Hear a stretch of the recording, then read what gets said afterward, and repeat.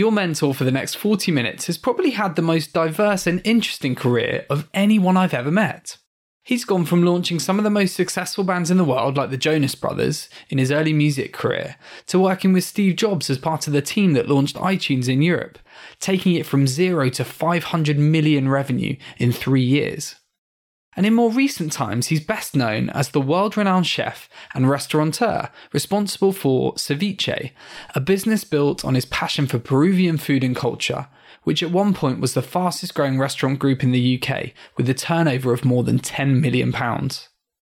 Martin shared some truly inspiring stories with me in today's episode, from having a hugely successful corporate career to the ups and downs from his startup experience, which included scaling, restructuring, and eventually exiting Ceviche. He shared some candid advice, including how to build a loyal team working towards the same goal, whether that's launching a singer-songwriter or a central London restaurant, the importance of diplomacy when you're driving change in a big organisation, and working with tough, uncompromising characters like he had to do at Apple and at Disney, and what it takes to turn your passion into a viable business that can attract both investors and, more importantly, customers. Despite his huge success, Martin is such a humble and lovely man, and I've had the privilege of getting to know him recently through our roles as board advisors at the new accelerator for good, Unrest. Martin's upbringing saw his family flee civil unrest in Peru when he was 11, and has had a big part to play in why he's remained so grounded. It's also that background that fuels his passion for sustainability, the circular economy, and social enterprise, something we discuss further in our chat. So if you want to know what it takes to reach the top in a variety of competitive industries, whilst also sticking to your principles, you won't want to miss out on Martin's fantastic advice. So sit back, relax, and please enjoy my conversation with the incredibly inspiring Martin Allen Morales. Martin, thank you so much for joining us on the 40 Minute Mentor. It's a real pleasure to have you here. I thought, as we always like to, we'd kick this off with a quick 30-second overview of your CV. Over to you. I started my working life working at the co-op, filling up self-serve bins. I worked in factories, worked cleaning floors in Leicestershire, where I grew up after moving from Peru. So I worked in very menial jobs whilst I was studying. Then at university, I started my first business, a concerts and catering company. From there, after winning an award in marketing at university, after becoming a DJ, I started to work for record labels, first working with the Buena Vista Social Club members in Cuba for an independent label, then working for EMI and signing Katie Tunstall and working with Joss Stone, among others. Wow. And then being hired by Apple to help launch iTunes Europe and becoming head of Pan EU for iTunes for 4 years, for the first 4 years of its life. I was then headhunted by Disney to launch High School Musical and Hannah Montana and work with artists Miley Cyrus and Jonas Brothers and Selena Gomez and Demi Lovato and run the music business, also work on their digital transformation and also help run franchises like High School Musical, cross-media, cross-platform in EMEA. And then in 2010, I left to start my own restaurants business, my own entrepreneurial journey, which saw me sell my house, put everything I had into this and go back to my roots, my Peruvian roots, and really try and launch Peruvian food and Peruvian culture in a way in this country. I did that with Ceviche and Andina restaurants, with a beautiful team of 200 people, with a lot of success through books that I wrote, through a YouTube channel and a theatre play and a record label and an art gallery and a charity called Amantani that we were part of as part of the journey of Ceviche and Andina. I left that in November, sold, and in the last, for 20 years, I've also been working for charities, social enterprises and purpose-led organizations on the sharp end of social issues, but also environmental. And for the last year, I've been looking at how I can add value and really add impact for the rest of my life in that sector with a variety of companies. So I'm currently focused on building a new collective that will work in the circular economy and support founders with funding and network and many other things so that they can be the new challenger brands of tomorrow. I'm a non-exec at Big Issue Invest, recovery focus, and a trustee at Future Fit Foundation. as well as being a trustee at Charity Amantani and a patron at Musico Musica. So if that wasn't enough, I mentor quite a few people also in the social enterprise space. But the majority of my time I spend taking care of my wife and my children. Wonderful. Thank you, Martin. Wow. I think of all the amazing leaders and entrepreneurs I've met, yours is the most diverse career and arguably the most interesting. So I can't wait to get into this. But I wanted to start at the beginning, as we always like to. I think understanding a bit about one's upbringing is always a really interesting starting point for this sort of interview. So can you tell me a little bit about that? Because I know that your family was very influential, supportive of your career. I know your grandmother taught you a lot about sustainable farming, and your parents had the creative and the analytical side. So do you mind telling our listeners a little bit about that and how that helped shape who you are in your career today? So my father was British, came from a working class background in Leicester, but became an accountant by correspondence course. So he's a hard-working man, and he went to Peru, met my mum, who came from an indigenous background, came from humility, humble beginnings, who had been sort of left off in Lima, although she came from the mountains, to find a better life. She found my dad. They got married. They had my sister. Then they had me. So I grew up with that duality of rural and urban, of privilege and poverty, of different races, coming from different races, a mixed race background. And I grew up, enjoying exquisite food in Lima and in the Andes, exquisite music, having the benefit of living in a coastal city of Lima. So I enjoyed the sea, and I had that connection with nature as a very young kid, being a surfer. But I also loved the mountains and felt them as you feel ancestors sometimes. So that connection with mountains and with nature that grows on them, with agriculture through my grandmother, were all very important. So I grew up in this very sort of world of paradox in Peru that also had beauty within some of the people and some of the way I was treated and the love that I received, but also cruelty because of the violence that surrounded us. Peru was going through a civil war and was going through terrorism. And that was just knocking at the door quite often through family members who were killed or through people that we knew who were kidnapped. And so there was this other paradox in terms of safety that I grew up with, or lack of it. And so all of that came to a head when I was 11, to a moment of extreme change when my father decided to leave Peru without my mother, whom had left us for another man, and decided to leave us and go to Britain, back to his country, back to a country I knew very little about, but back to a place where I had heard would be safer for us. And safety, as you know, as a child, is probably the paramount thing that you think about. One doesn't worry or think about how you'll miss food and culture and music and the sea and the mountains and love and affection and touch, hugs, kisses, all those things that Peruvians are well known for, which I didn't find when I arrived here. Yeah.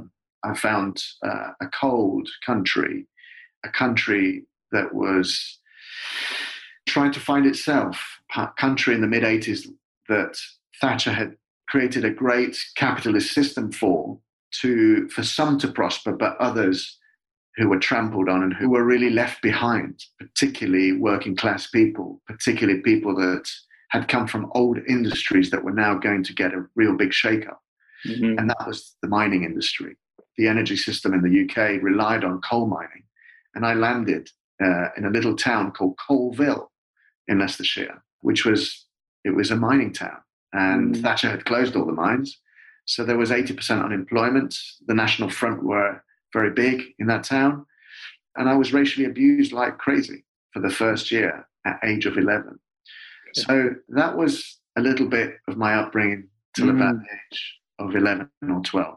Wow, what a story. I mean, it's so many things there were resonating with me just in terms of my father moved a lot earlier than you, but in the 50s moved over from India with his family and into Birmingham. And when they were sort of, there was a petition put up on the road when they tried to move in, they were chased out of parks, and sad that sort of 30 odd years on that was still happening to you. And I know that I know that sort of left a profound effect on him and clearly you, but you clearly sort of survived that period and perhaps maybe were stronger for it. And you've gone on to have this incredible career, and clearly that some of those passions that you picked up from your early years around music and food, have been a thread throughout your career. And particularly if we start maybe at music, because I know you mentioned, and I was reading about this earlier, this fantastic combination of DJing and food at university. I think we both went to university in Leeds. So, but that ended up ultimately you ended up at EMI, which is a very famous record label, and you helped launch some incredible careers. You mentioned KT Tunstall. I know you worked with the likes of Joss Stone and James Blunt. So many of the people listening here will be, I'm sure, as I am, huge fans of music, but you only ever hear the end result. So can you tell our listeners a little bit about what it actually takes to take an artist from, being a talented singer to that kind of global superstar that we all end up enjoying watching and seeing? I'd love to hear a bit about that. And if you're allowed to say, if you had any particular favorite artists that you launched over the years. I guess I've always had the empathy to kind of put myself in other people's shoes, understand how they absorb, how they perceive, and also how they consume certain things. Maybe not politics, but certainly music and certainly products in different ways. I have a very keen eye. I guess it comes from an eye of living under siege. When you live under siege, all your senses are very heightened. So that's why my taste buds and my touch and my eyesight is very sharp. And that's why I love great flavors and I love great music, and I can break it down and understand its complexity. And that's why I enjoy art direction, whether it's album covers, making books, or interiors that I did for our restaurants. And so I brought all that, and I had some of that, or the foundations of that, when I started to really, absorb music myself as an escape to the hardship and loneliness I was going through in Leicestershire.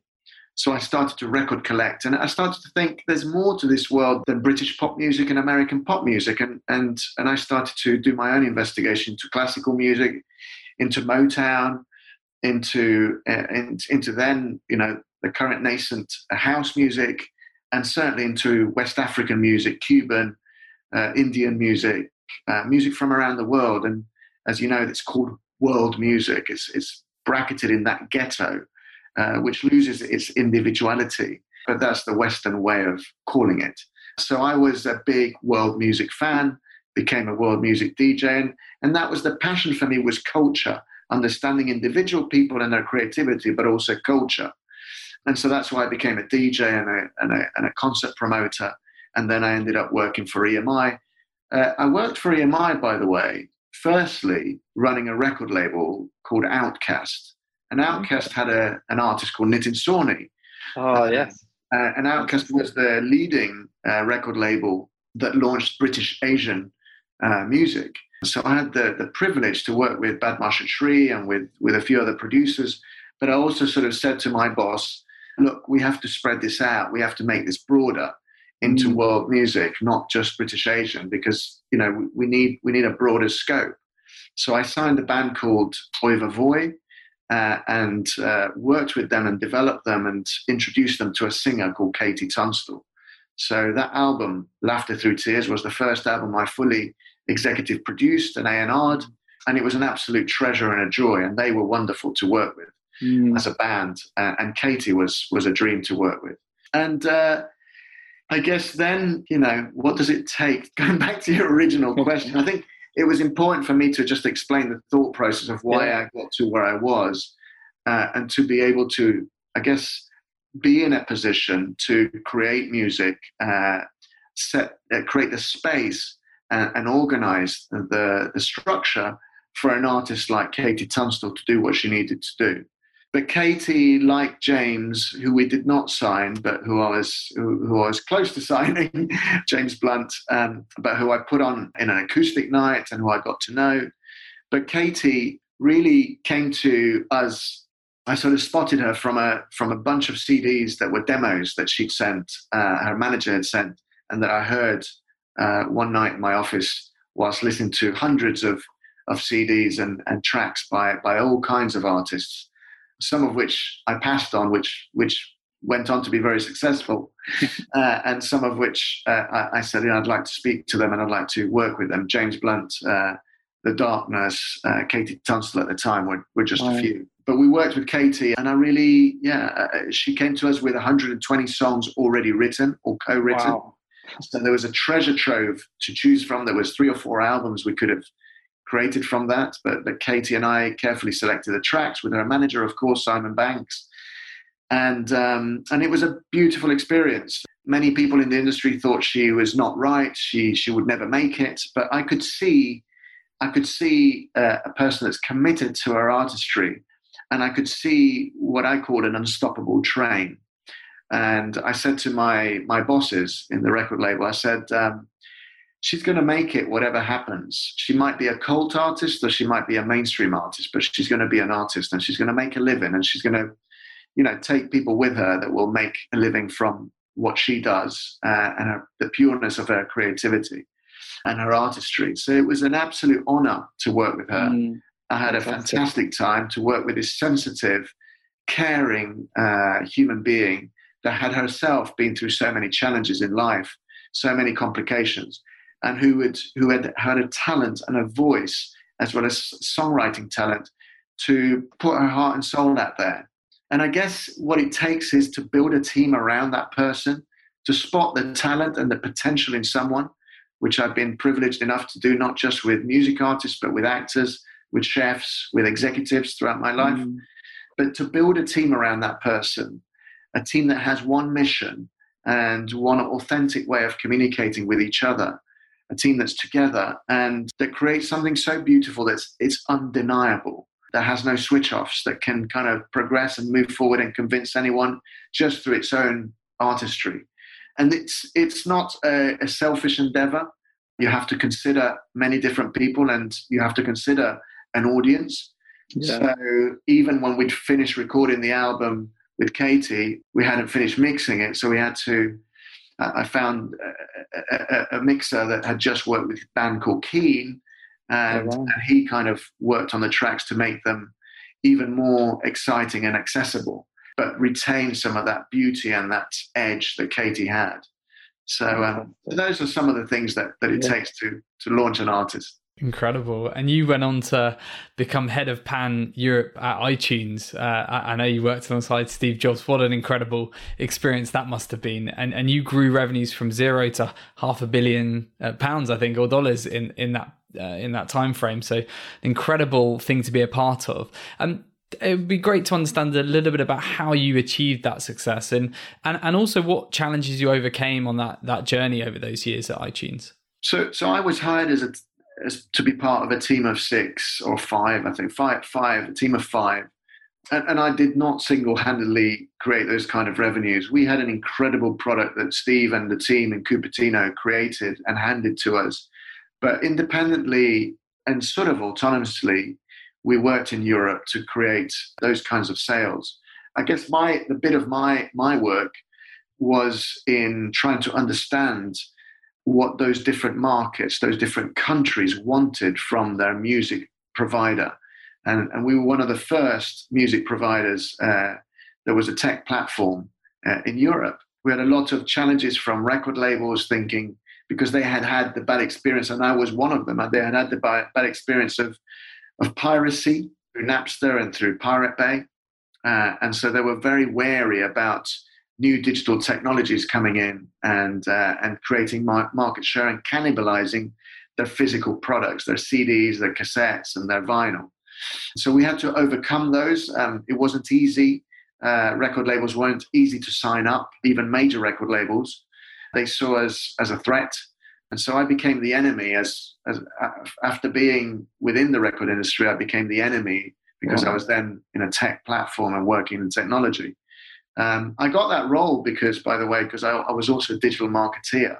I was one of the first in the music industry, and the music industry was the first to market music products, content digitally. Before the world of TV and film and literature and others started to market their products. Music, we were the pioneers in that way of how to digital market products. But yeah, it was a phenomenal journey where, I sort of tried to understand as much as I could how someone in Holland could enjoy classical music, or what they wanted from their blues, or from their drum and bass, or their garage, or their punk rock, or someone in Spain, or someone in Italy, or someone in France. So those are some of the challenges that I had, and some of the work that I had to do to try and foretell what they might like, to be able to position the iTunes stores in the right way for when they visited, and we could capture their wants and likes, and what they wanted to buy. And I guess it must be fantastic to combine that passion for music with business, and that led to ultimately joining the board of Walt Disney Music Group. And I know, again, you saw a fantastic period of time there, growing revenues, launching High School Musical, Miley Cyrus, Jonas Brothers, a whole host of very famous names. What were your standout moments from that part of your career? And what advice would you have for those listening to this who may be trying and possibly failing to make an impression or implement change in a big corporate beast like a Disney? Well, Disney was very siloed, and the lines of businesses, from games to consumer products, parks and resorts, TV and film, had always worked quite independently. But there was a guy with a very strong vision. His name was Rich Ross. He went on to be president of the studio as well as Disney Channel previous to that, and then went on to work at Discovery. And he wanted to really create franchises out of TV properties. And his vision was one for High School Musical to become a global franchise, and for all aspects of Disney to be involved in it. I bought into that vision. I understood that vision. He was a tough guy, but he could understand how we could come together. I got into franchise management, therefore, with a very diplomatic hat. I'm known as being a diplomat, a person that brings teams together, that can talk and relate to some of the strongest, most influential and biggest egos, you could say as well, and sort of say, look, if you just break down your barriers a little bit, if you just are not quite so protective over your domain, but just loosen up a bit and think of the bigger picture, you will earn more revenues yourself and your team and your business, and you'll get more credibility, and actually we'll have a lot of fun doing it, being cohesively working with the big Disney family rather than your own island. So it was a way of creating almost like a European Union and taking Britain into it. Ironic, really, but that's what we did, and we did that across 27 countries. And so working in the franchise management team for High School Musical was a real highlight. It was tough because, as I said, there were some very tough and protective people, but they all wanted change, and they all wanted this to succeed. And so we customized and we localized product.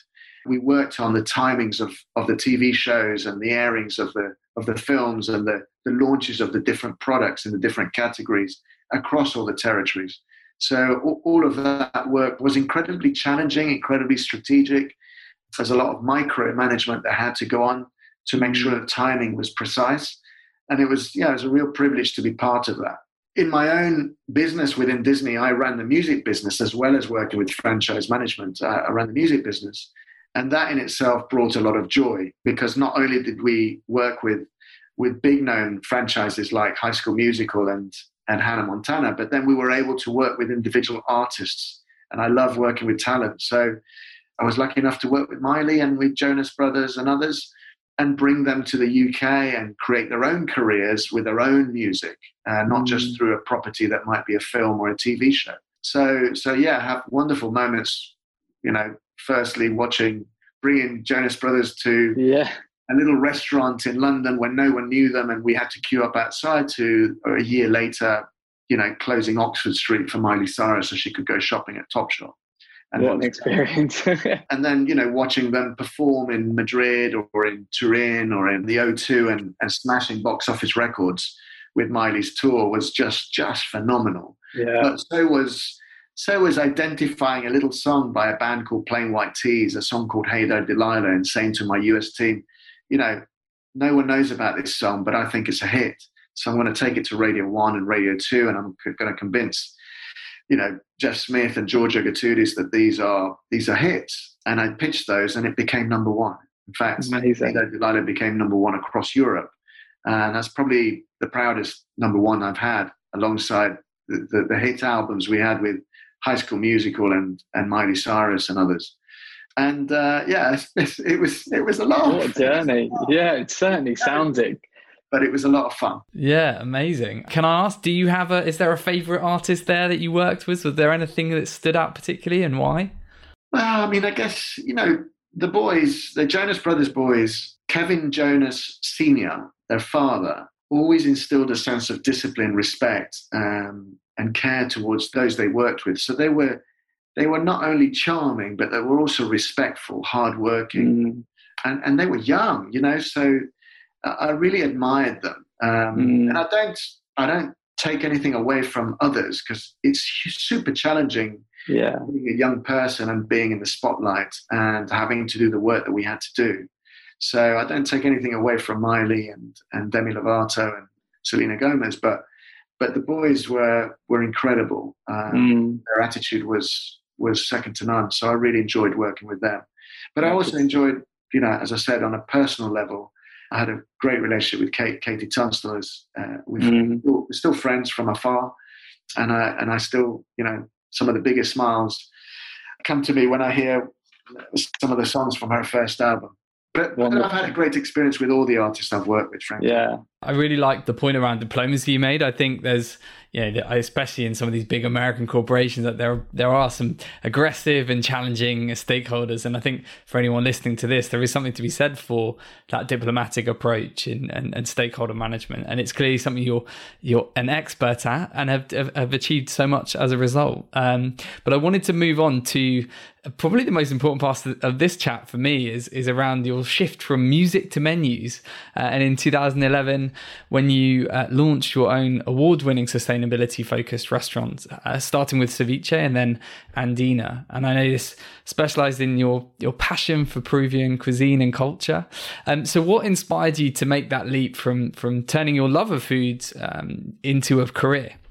Well, I've always followed passion, always followed my passions, my interests, always thought, what can I give this world that is fun, it's beautiful. Yes, I chased career progression and, maybe even fame or peer recognition.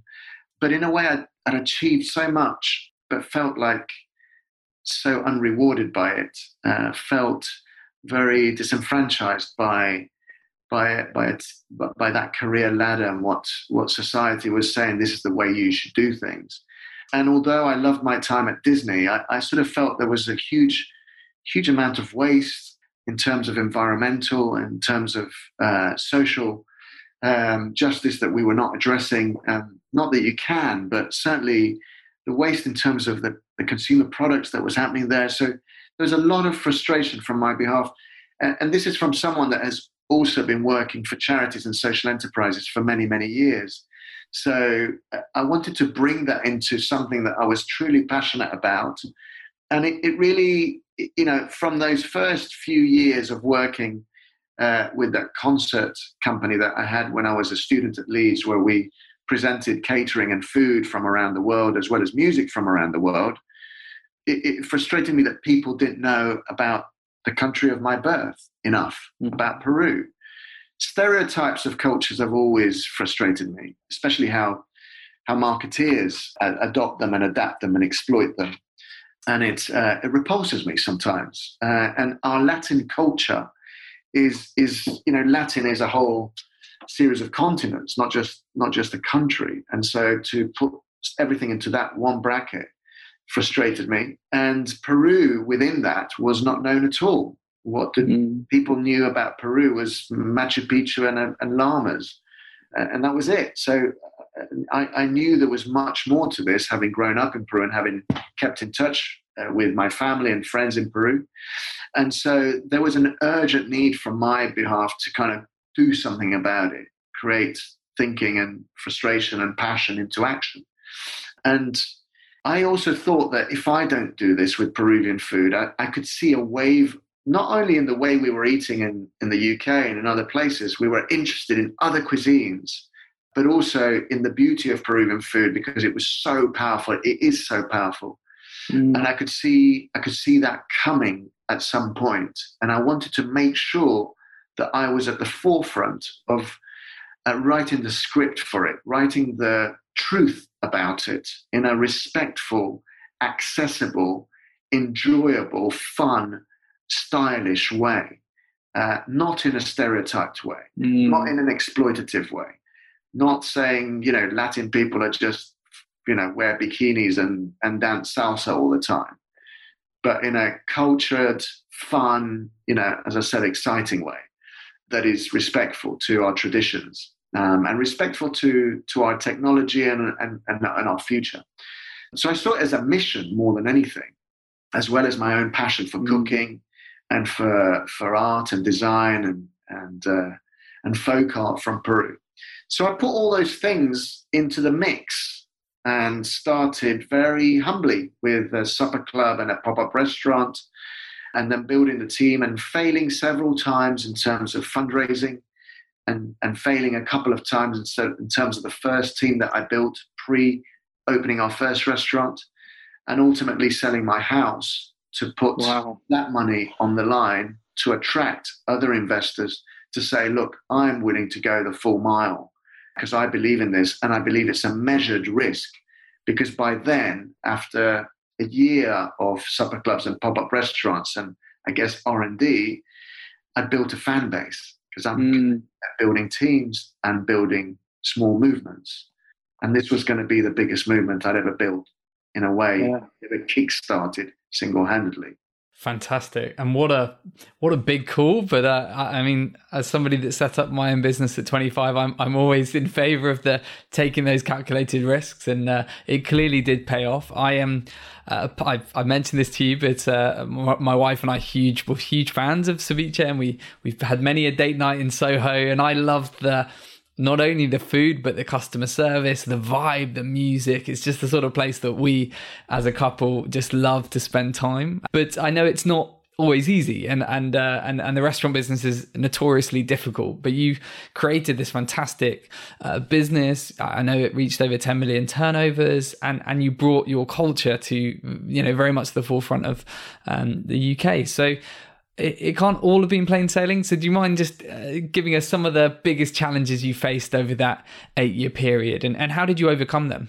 I was inspired by my grandmother, who was a cooperative farmer, who was a cooperative leader, organic farming leader, who taught me about sustainability and taught me about zero waste cooking before it was fashionable. So I grew up with those fundamentals, and I just wanted to bring those into this company and create the ethos around that. Our motto was, here we cook with love, aquí se cocina con cariño, which didn't spread just into cooking, but into everything that we did. I've always thought that love is something that we could talk more about and open our hearts more to create better relationships and better honesty and transparency. And that ethos was carried by all our team, and it was beautiful in the way it came together, and we created a family of team members. The beginning was incredibly challenging because Peruvian food did not exist. People didn't know how to spell Peru, let alone ceviche, let alone pronounce ceviche. People didn't know what a pisco sour was. And so we had to create and write the language for it all. It was a blank canvas. I strategically thought about how to exclude certain things and include certain things, like ají amarillo is amarillo chili, but it had never gone out of Peru. Yeah.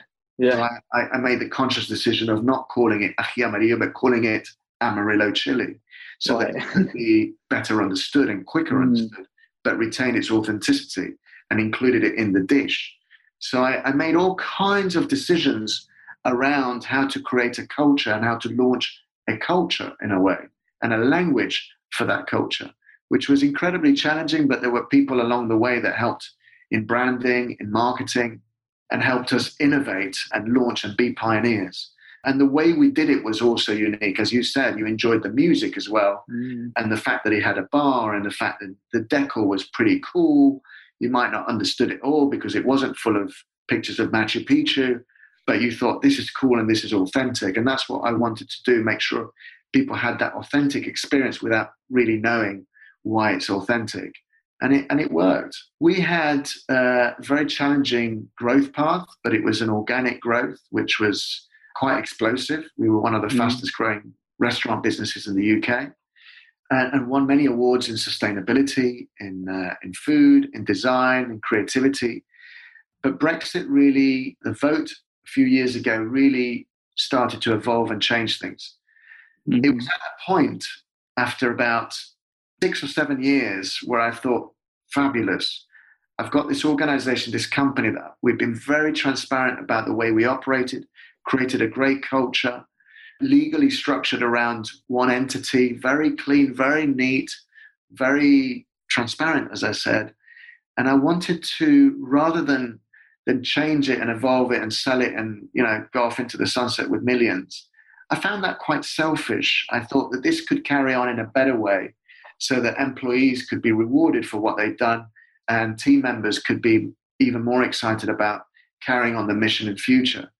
So I wanted to turn it into a cooperative and also wanted to start a foundation, because by then I'd met some fantastic high net worths and organizations, and having had a charity within our organization as well, I thought we could do so much more.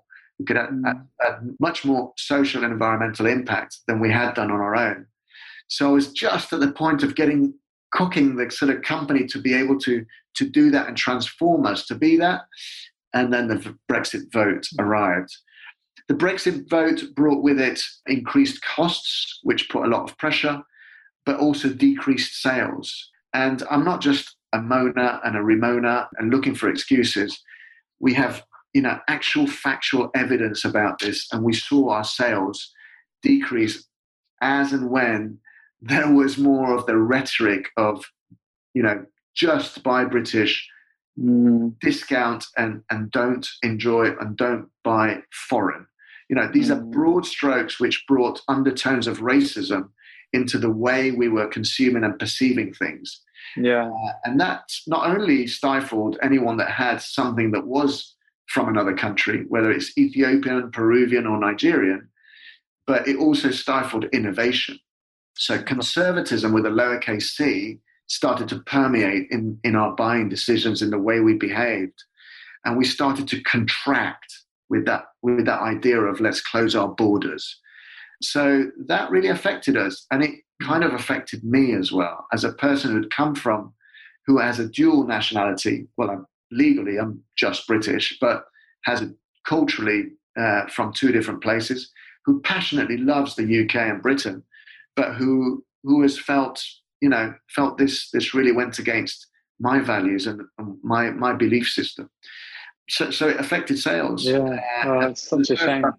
In my career, I had to become not just a growth expert and a team builder, but also a turnaround expert, which thanks to some fantastic people on our team, I was able to do. And then we were able to restructure, and I was able to leave the company in good hands with my number two and a new set of investors, and with the team fully employed moving forward. So that was really important for me. Definitely. Wow, what a journey, and I think there's so much you can be proud of in that, but not without challenges, which I guess is part of the entrepreneurial, and also dealing with things completely out of your control, which I guess we're all seeing right now in terms of the pandemic, and many businesses are suffering as a result. But I think what you achieved has been unbelievable, and I know you've gone on to do some fascinating things over the last sort of year or so since you left Ceviche, or since you exited Ceviche. So I know a number of organizations you're a part of focus on sustainability, the circular economy,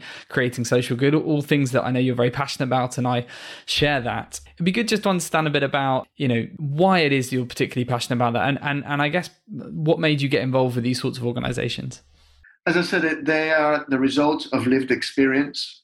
And, when you have lived experience and challenges that personally affect you, you can't just let them lie. You have to change the way people act and the way people think and the way society is going.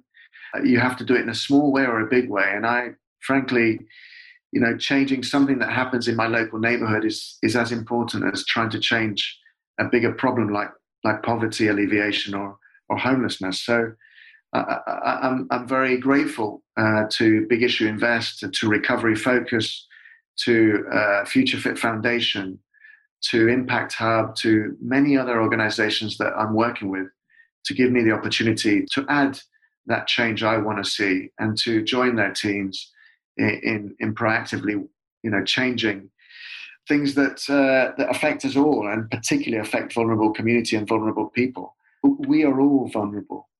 We are all just, skin and bones, and vulnerability can be poked and prodded and broken anytime. And this pandemic has shown that.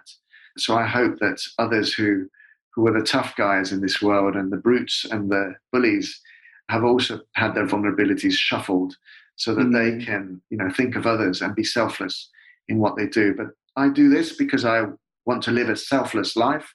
I follow my own spirituality and a variety of religions that are important to me, and I try to do what I can whilst I'm here. I want to leave a legacy. I think I've done that a little bit in the books and the and the meals that I've served and things like that, but also in the way I've brought smiles and happiness and helped people throughout their lives or at particular moments of their lives. And that's because I have been blessed to have received that kindness from others as well.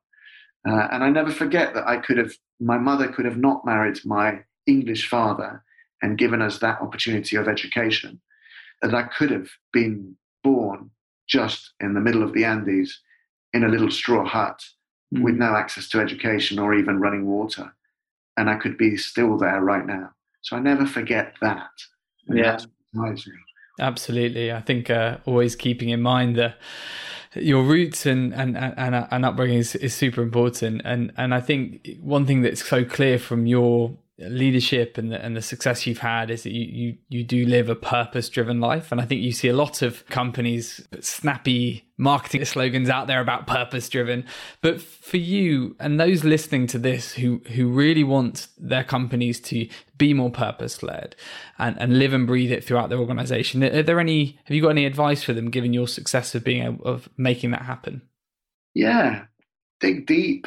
Leave no stone unturned in your conscience, because it will come back. Don't lie to yourself.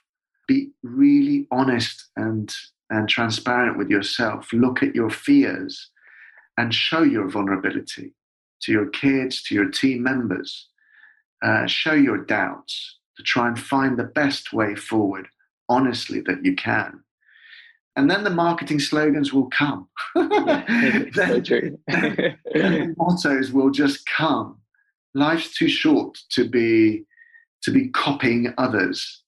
Life's about listening to what's deep within you and your heart. So, that's I think that's the best way to live, the most comfortable way to live. Even if because we're all going to have horrendous challenges throughout our lives. We're going to die, and friends around us and family are going to die, and we're going to lose our eyesight and hearing, and we're going to grow older, and we're going to get run over, and we're going to have diseases. So, we've got to just go through that with integrity and dignity and compassion for others, because it's going to come to us individually, and we're going to need help. So that's wonderful advice. And just before we get to our wrap up questions, I think another thing you're particularly passionate about is sustainability. And I'm sure there are people listening to this that want to live a more sustainable life. Are there any changes, be it quick ones or relatively easy ones, that you think anyone listening to this can start to do to try and make that a reality? So my work in the last 12 months has particularly focused on changing the way we consume. I am utterly frustrated about how in our developed countries we recklessly consume things, physical things, food products, fashion, home products, beauty products, etc. Because that affects people in vulnerable places, that affects our environment, that can create, not always, can create exploitation of workers in Leicester as much as in Bangladesh.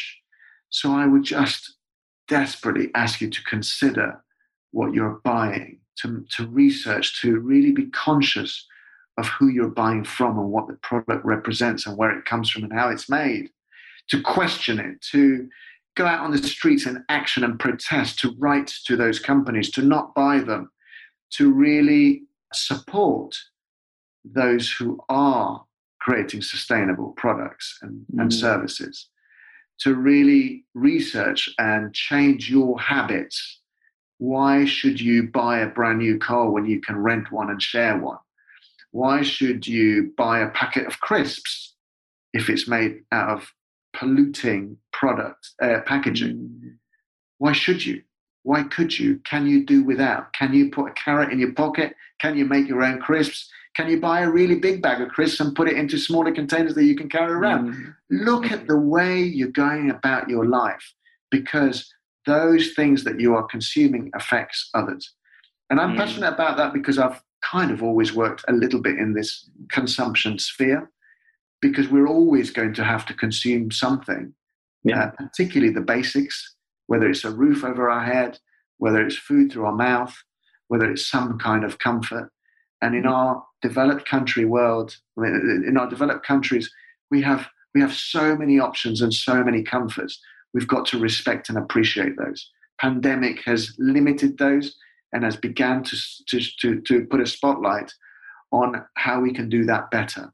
So that's the work that I'm doing right now in circularity, in creating partnerships with new startups and scale-ups that are using circular methods rather than the linear take, make, waste, is all about that.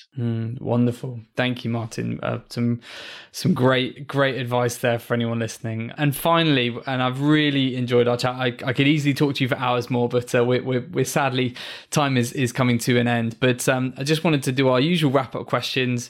This is called the 40-Minute Mentor, so I must ask you about mentorship. Do you have a mentor or mentors yourself, and how have they helped your career journey? Yeah, well, there's always been, I've had for the last 20 years, a very wise old man that helps me with business planning, but also helps me with life. His name is Nick Elwin. He's a wonderful man who's a family friend. He's like an uncle to me, and who encourages me and has seen me through highs and lows. And his encouragement and his mentoring in terms of business has always been very straightforward, practical, but he's also, an environmentalist. So it's great to have him as an ally and someone to call upon. And then through the different industries that I've worked in, I've had a variety of mentors, particularly in the food industry. I've been fortunate enough to be welcomed by people who I admired. And I approached them with respect and appreciation for what they did, first of all. And that's how you should approach a possible mentor. But I also asked them for help. I didn't take up too much of their time, and I was quite specific in what I was asking. So Gillian McLean, Nuno Mendes, even Russell Norman from Polpo, and many, many, many others, Jean-Michel Aurieuve, really influential mentors, as well as Raquel de Oliveira, who was my number 2, who's now the CEO of a new company that's taken over our brands. All of these people I consider as mentors, people I've learned from, people I admire, and people I appreciated and are very grateful for. Wonderful. And Martin, the next sort of 12 months for you, what do they look like from a personal and business perspective? I hope to continue with the trustee and the non-exec roles that I'm doing, but I also hope to be part of an organization that appreciates what I have to give, whether that's the organization that I'm launching now or whether that's a different organization. But I hope that whatever happens, I can build teams, be creative, transform the project that we're working on in this extremely volatile environment, and work with people that have purpose and that are authentic and that ultimately change other people's lives for the better. Wonderful. And final question, Martin, for any listeners thinking about making a big career move at this point, what final piece of advice would you leave them with? I think that this is such a challenging environment where so many people are losing their jobs, where companies are desperately struggling to survive, and organizations, also charities and social enterprises, that you have to evolve. This is the time to transform, as painful as it is. The shell must break before the bird must fly is something that I started to think about at least a couple of years ago. And I've been through a few of those broken shells throughout my life. In a way, I'm a transformation expert because I've had to do it on myself several times and moved from different industries. But look at fear in the face, be brave, ask for help, be curious, sense where the market is going, feel where the market is going, think ahead, think in opposites, and be grateful for what you have around you because it's always changing. These dark clouds, these challenges, they come and go just as much as your good health and the laughter that we might have at any moment. Thank you, Martin. What an inspiring way to end this episode. Thank you so much for giving us your time and being such a fantastic 40-minute mentor. Everyone at JBM wishes you the very best for the year ahead. And I look forward to hopefully catching up in person, maybe over a Pisco Sour or two before too long. Thank you very much. Thank you very much, James. Cheers, Martin. I really hope that you enjoyed that episode of the 40-Minute Mentor, and if you did, please leave us a review and tell your friends so we can continue to bring you awesome interviews from inspiring entrepreneurs and business leaders. Please also feel free to reach out at info@jbmc.co.uk. Thanks again for all your support.